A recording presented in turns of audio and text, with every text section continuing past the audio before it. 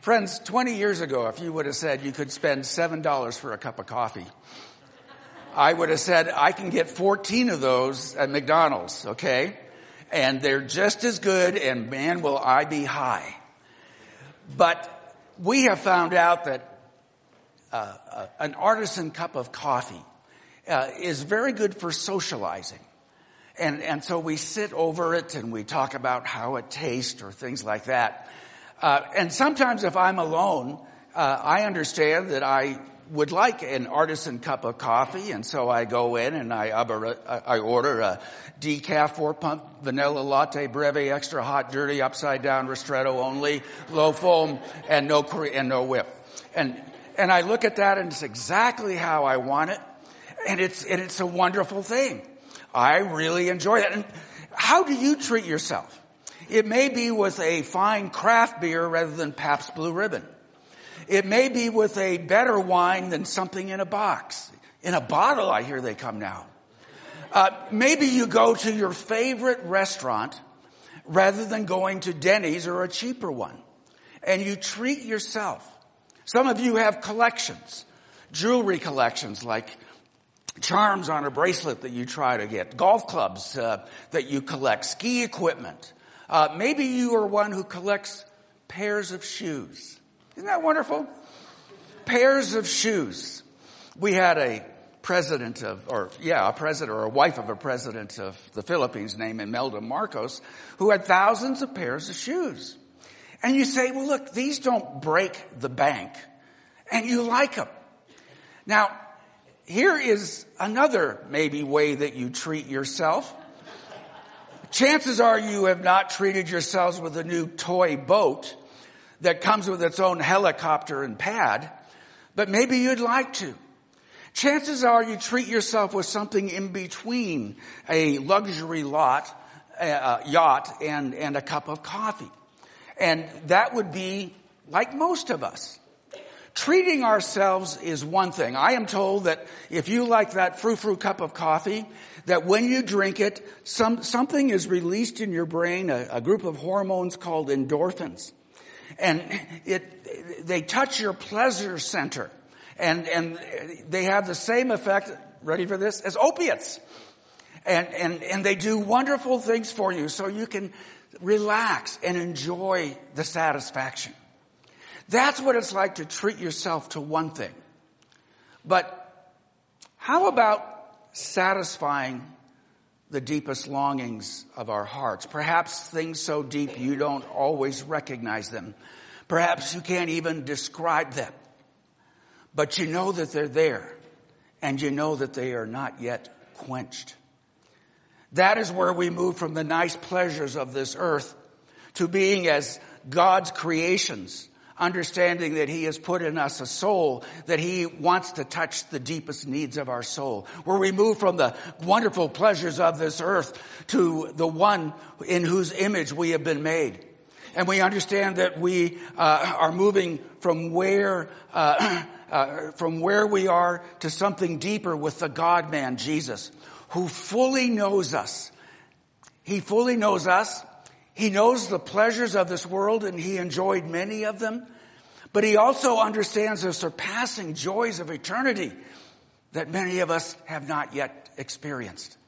In our series called The Son of God, this morning we watched Jesus take a man out of his physical misery. And it is very detailed how He does it. But in addition to take him out of his physical ministry, He also lifts him to a spiritual level that I think all of us deeply desire. So it's called The Son of God. We're looking at Jesus meeting our deepest longings. And we're reading in Mark, the Gospel of Mark, a record of the life of Jesus. And that record begins in verse 1 by saying, this Jesus is the Son of God. Not the son of Joseph and Mary, but the Son of God. And each section of this gospel that I invite you to read with me throughout the week describes in a little more depth what it means to be God in the flesh. So each week, because we're looking at God in the flesh, this Jesus whom we call Christ, we're doing Christology. We are studying who this Jesus is. We want to know Him. But we understand that when God steps into the picture, that it affects every human around him, and that's called anthropology. In other words, what do humans act like?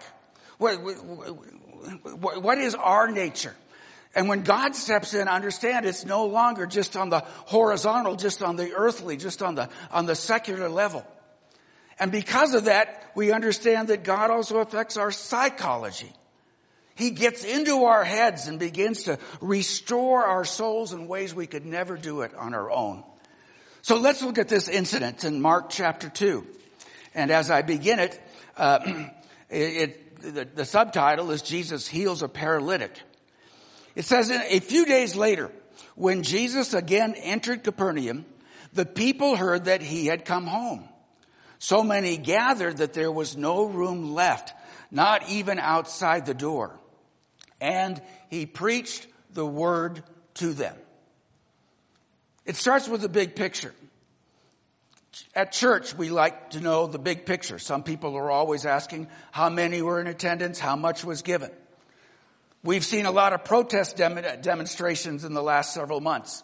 And the question is always, well, was it just hundreds? Or was it thousands? Or was it tens of thousands? Was it hundreds? How many were there? As Jesus returns to his home base, we understand that he probably comes with those first 4 disciples, 2 sets of brothers, Peter, who's still called Simon, and his brother Andrew, and James and John, 2 other brothers. And so as he comes, it's not so much, how many are there, but we understand that it is a full situation. He is at his home base and probably in the home of one of these disciples. And most likely Peter and Andrew's home. And so he had been in the smaller villages outside of Capernaum. Now as he comes home, we understand that the people can't wait to see him again. There are big numbers. The house is full of people. And outside at every window and every doorway, there are people trying to look inside. They want to hear what Jesus has to say because that is what he's doing. He is teaching them. And his listeners want to hear. But as he is teaching them these great truths of God, he also is looking into the heart conditions of his listeners, both as groups, but also as individual hearts. God knows our hearts. He knows what's going on inside of us. And he's aware that this is a very diverse group that has gathered. Yeah, they all may be from nearby Capernaum or outlying districts, but they're also very diverse. There are many subgroups here. So let's list them before we get to the rest of the passage so that you will know when we get to them what we're doing. Here's the list. First of all, his disciples, as we said, in that home of Peter and Andrew probably. And he has 2 others. So they're there. The crowd, it's huge because Jesus is a celebrity now. They have heard him teach. They have watched him heal. They have also watched him exorcise demons. No one's ever done that before in Capernaum. They're also what I call FOPs. FOP means a friend of a paralytic that we'll meet in just a minute. And they are determined that Jesus both see and do something with this cripple. So they are taking this cripple to that home so that the cripple and Jesus will be together. Then there is the paralytic himself. He's on a pallet or a stretcher, unable to get to Jesus by himself. And finally, this group first emerges right here in this passage, the skeptics. And most of the skeptics are different then than they are today. The skeptics then are experts in what we call religious law and the laws of the Jews, primarily written by Moses in Genesis, Exodus, Leviticus, Numbers, and Deuteronomy. This group is now visible almost everywhere Jesus speaks from now on. Everywhere he teaches, you will see them asking questions, making conclusions. These are the skeptics. So you look at all these subgroups in the large number, and you go, man, what a crowd. Understand also, Jesus sees inside each of these groups. He knows the group think. He knows the individual hearts. And as he gets into their heads, he will elicit responses that Well, that's just what it means. When the God-man, when you mix divinity with humanity, they're going to be shaken up. So, of this group, we find a determined, what I might call quartet, but there's more than just four. So I begin at verse 3. Some men came, bringing to him a paralytic carried by four. So there's four carrying the paralyzed man, but it looks like the crowd is, that group that is helping him is bigger. And since they could not get to him, or get him to Jesus because of the crowd, they made an opening in the roof above Jesus, and after digging through it, lowered the mat of the paralyzed man was lying on. What a picture. Do you get what's going on? Of all the needs, there are those there with intellectual needs, those there with spiritual needs. But this paralyzed man has a physical need. I can't walk. And he has friends. And his friends want to make sure that if Jesus is healing, and they've heard that he does, that their friend will get to Jesus and maybe Jesus will heal him. So the crowd is great, and as they try to get in carrying him, they're trying to push people aside pleasantly, but you know what? They won't move. And they're probably saying, hey, I was here first. Why should I move for you? I have needs too. Why don't you take a number? Or why don't you wait till the next time Jesus comes? So they take an outside stairway, or a ladder even, and they go up to the roof, which was flat. And the roof has like 3 layers on it. The very top roof is compact dirt. And you dig out the compact dirt, and underneath that is a layer of thatch. And you lift out the thatch, and under that are tiles probably connected to the rafters. And you lift that out, and lo and behold, you got a hole in the roof. They begin to lower their friend after the 3rd layer is removed. And imagine as he goes through the hole, Jesus is speaking, and there is this noise nearby and dust. And as this man is lowered. And Jesus was there to teach, but now Jesus transitions from teaching principles and teaching stories to teaching through an object lesson. And this man is the object lesson. And here is the question for the age. Because apparently Jesus stops his teaching. He stops speaking to the crowd. So in front of Jesus is this man on a stretcher, and he is attached, or his stretcher is attached to ropes. Now follow the ropes up with me, will you, to the ceiling? Follow those ropes, and at the top of those ropes you will see at least 4 men, one looking from each corner of the hole. And Jesus is looking at them. You follow those ropes, and you see that this paralyzed man got here because of friends like that. Now you follow those ropes up, and now you begin to follow those ropes down, and you see this paralyzed man at the bottom. And not only is he paralyzed, he's probably terrified. I don't know about you, but I don't like being the center of attention. Well, maybe I do. Okay. But, so there he is down. And as Jesus looks up, it says he's impressed by the faith, all the hard work of the faith of those men who brought him.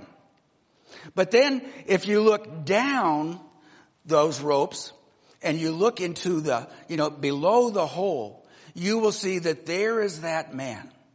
Nothing could stop them from bringing their friend.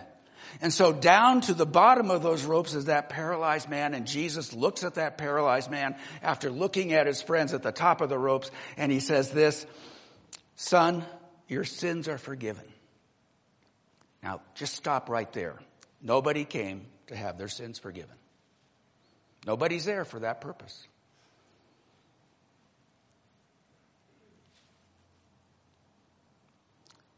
Son, your sins are forgiven.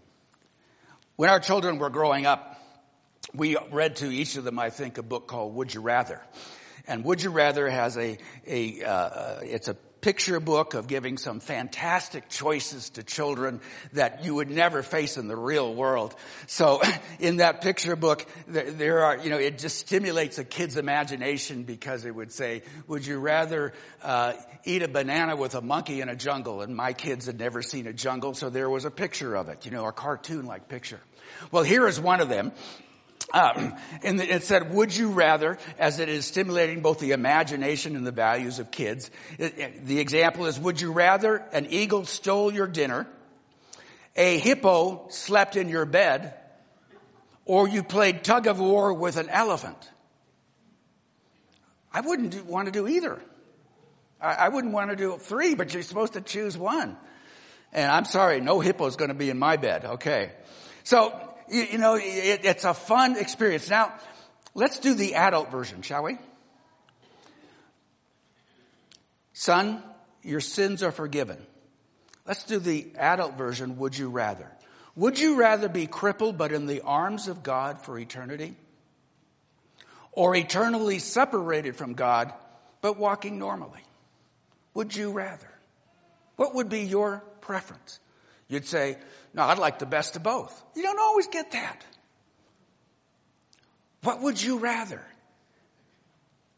As Jesus looks at this man who came to be healed, he tells him his sins are forgiven. It's an object lesson. And with that object lesson, the skeptics are listening to every word. And right now at this moment, when Jesus says to this man, your sins are forgiven, their presuppositions are exploding in anger in their minds. Let's read what happens in verse 6. Now, some teachers of the law were sitting there thinking to themselves. Well, they didn't realize Jesus could think for them. Why does this fellow talk like that?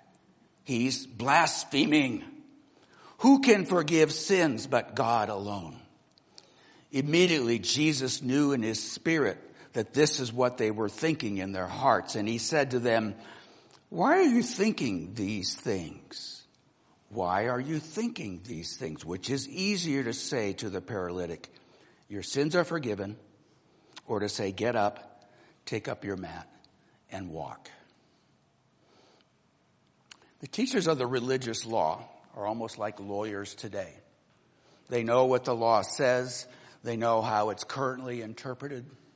They know that the way to forgive your sins is to pay for them. You can do it through a loaf of bread. You can do it through an offering of flour. You can do it through an offering of pigeons or a sheep or a goat. And more than that, if you have offended anybody financially, you pay 120% back to the one you offended. That's how forgiveness occurs, because you earn it through a justice system. That is the way it always has been since the days of Moses. That is the way it is now in Israel. And they are saying that is the way it will be forever. But then Jesus comes to town and he affirms the law of Moses. But he shows them through the Old Testament as well as through his person how God deals with sins. Now, he tells this paralyzed man, your sins are forgiven. And he's saying your sins are forgiven not because of the offering you've made for your sins, but your sins are forgiven because I said so. And in that very moment, he is claiming, I have the authority to forgive sins. And he claims it at this moment.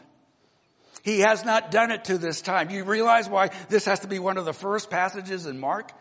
Because he's dealing with these soul issues, these matters of our heart. So now he asks that question, which is easier?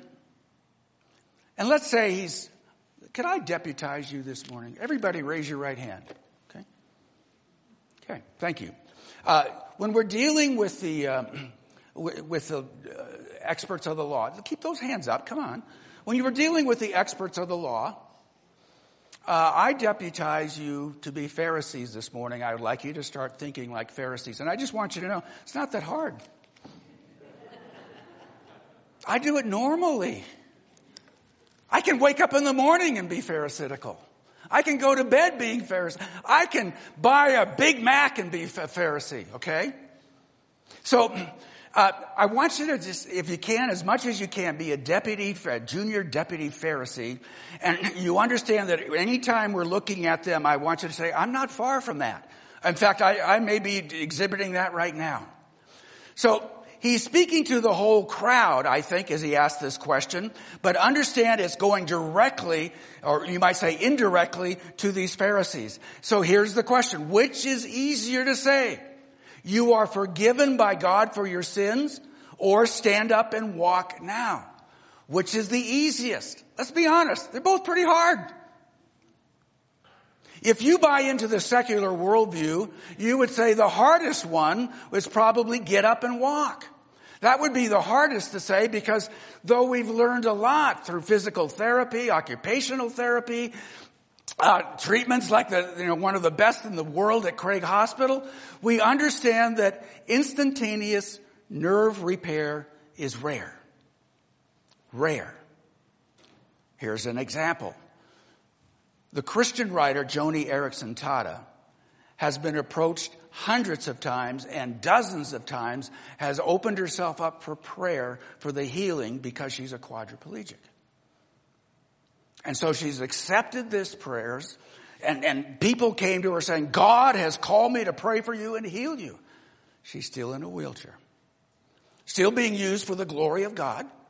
Still probably has a huge following, because every time people see her, they are aware of what God has accomplished through her and not through her body. So if you're a secular person, you'd say, that would be the hardest one, because I could claim your sins are forgiven. But I'd be claiming your sins are forgiven by me. So from paralysis to normal walking is rare. It's rare for the secular people. It's rare for the Christian. Now, the other one, when you say your sins are forgiven, which means forgiven by God, now that is something else. If you are secular, you see forgiveness as something that's horizontal. It occurs between people here on earth. I have forgiven you for what you've done to me. But if you believe that you were made by a creator and you are in that creator's image, then understand that we offend him. There are offenses against him which only can be forgiven by him. And most of the offenses you have towards other people include God. So when Jesus declares to the disabled man that your sins are forgiven, he is declaring that he has the authority. He's not just making huge claims. I have the authority to forgive your sins. Well, since they're both very difficult, he wants to now let them know that this is about forgiving sins, and I'm going to give you an object lesson to let you know I have that authority. So he says, but that you may know, in verse 10, that the Son of Man has authority on earth to forgive sins, he said to the paralytic, I tell you, get up, take up your mat, and go home. We have the claim to forgive sins. We have a crowd of rivals that are calling Jesus a blasphemer. And here is Jesus who claims to be God with skin on. We have at least 4 roof-ripping stretcher bearers up there looking down. And we have the huge audience that's breathless because Jesus has claimed to this man who cannot walk, now it is time to walk. Can you imagine the silence for just a second? Yes, you just experienced it. What's going to happen? I know you've read the end. I understand that, okay? But he says this to this huge audience, and everybody is waiting for what's next. It's like he looks at his critics, which you all are deputies this morning, and he's telling each of them, but that you may know the Son of Man has authority on earth to forgive sins. Then his voice and his gaze changes to the paralyzed man. I tell you, get up, take up your mat, walk home.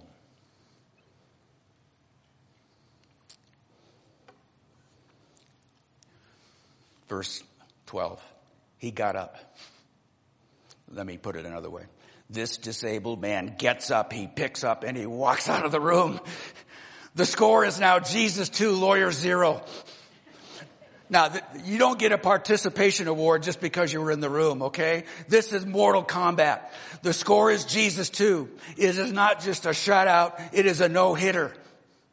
Jesus is 2 because he understands that he has claimed both authority to heal a nervous tissue, number 1, but he also has authority to forgive sins. It is Jesus 2, lawyer 0. Their faces are red.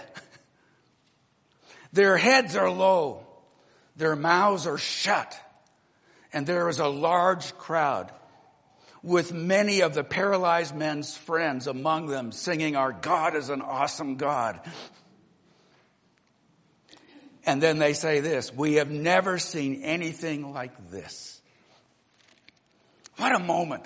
You got to admit, wow, do you get the drama of that? Jesus was great in front of people. Man, it's just awesome what he's done. What about now? How does it affect our anthropology and our psychology? 2,000 years now later, the resurrected Jesus sits in the place of honor next to God the Father. And as we read this passage, we have to come to a conclusion, though it occurred 2,000 years ago. What do we think of Jesus? This gospel is written to amaze us, both into trusting in Jesus as God's Son and into following Jesus the rest of our lives. He forgives sins. The issue is, will you trust him to forgive your sins? Only he can do this because he has earned the right by dying on his cross. So first of all, because he's God, he has that innate authority to forgive sins. But on earth, he understands that he earned that right. He dies on a cross and he becomes our substitute. The punishment we should have had in the justice system for our sins is the punishment that he takes upon himself, separation from God. And have you ever seen anything like this? You know, from my vantage point, I've been through one of my toughest years physically. And I have been with more doctors who know me by my first name than I would ever want to know again. And they've done a marvelous job. My doctors, my pharmacist, I thank them for being alive today.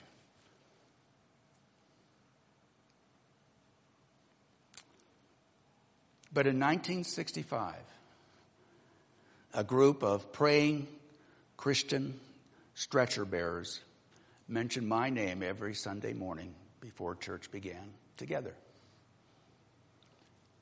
And their prayer was simple.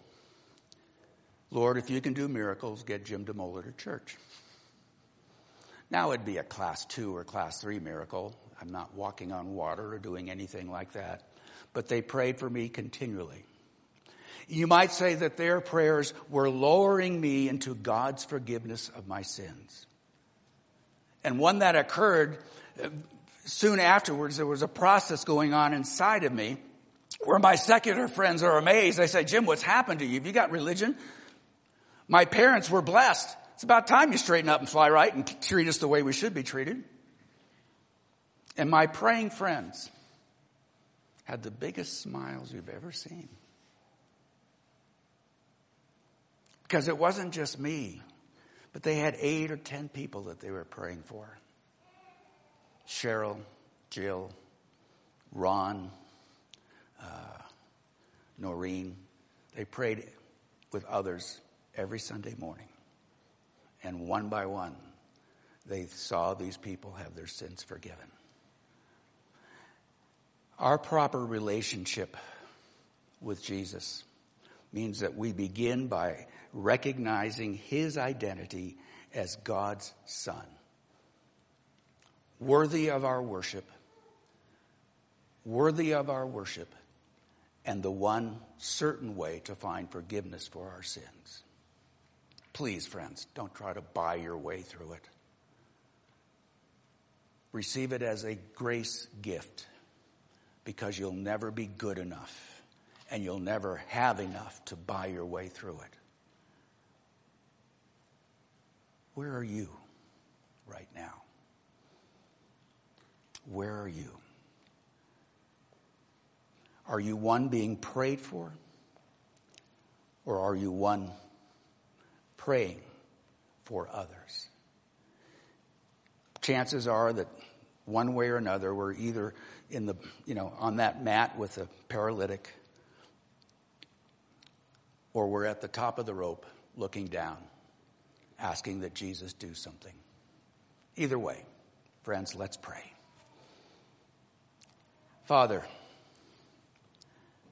would you please continue as we read the Gospel of Mark to amaze us with the identity of Jesus of Nazareth, and call him, who Mark calls him in chapter 1, verse 1, your Son. Worthy of our worship and the one certain way to find forgiveness for our sins. Through his merits, not through ours. Father, we stop right now because we realize there are many of us who have walked into this room this morning who are feeling guilty, and they have a soul need that only your forgiveness can bring to them. Sometimes our guilty feelings are not accurate, but usually our guilty feelings are there because we're guilty. We've offended others, broken our own standards, and realized that we are more separated from our Creator than we ever intended to be.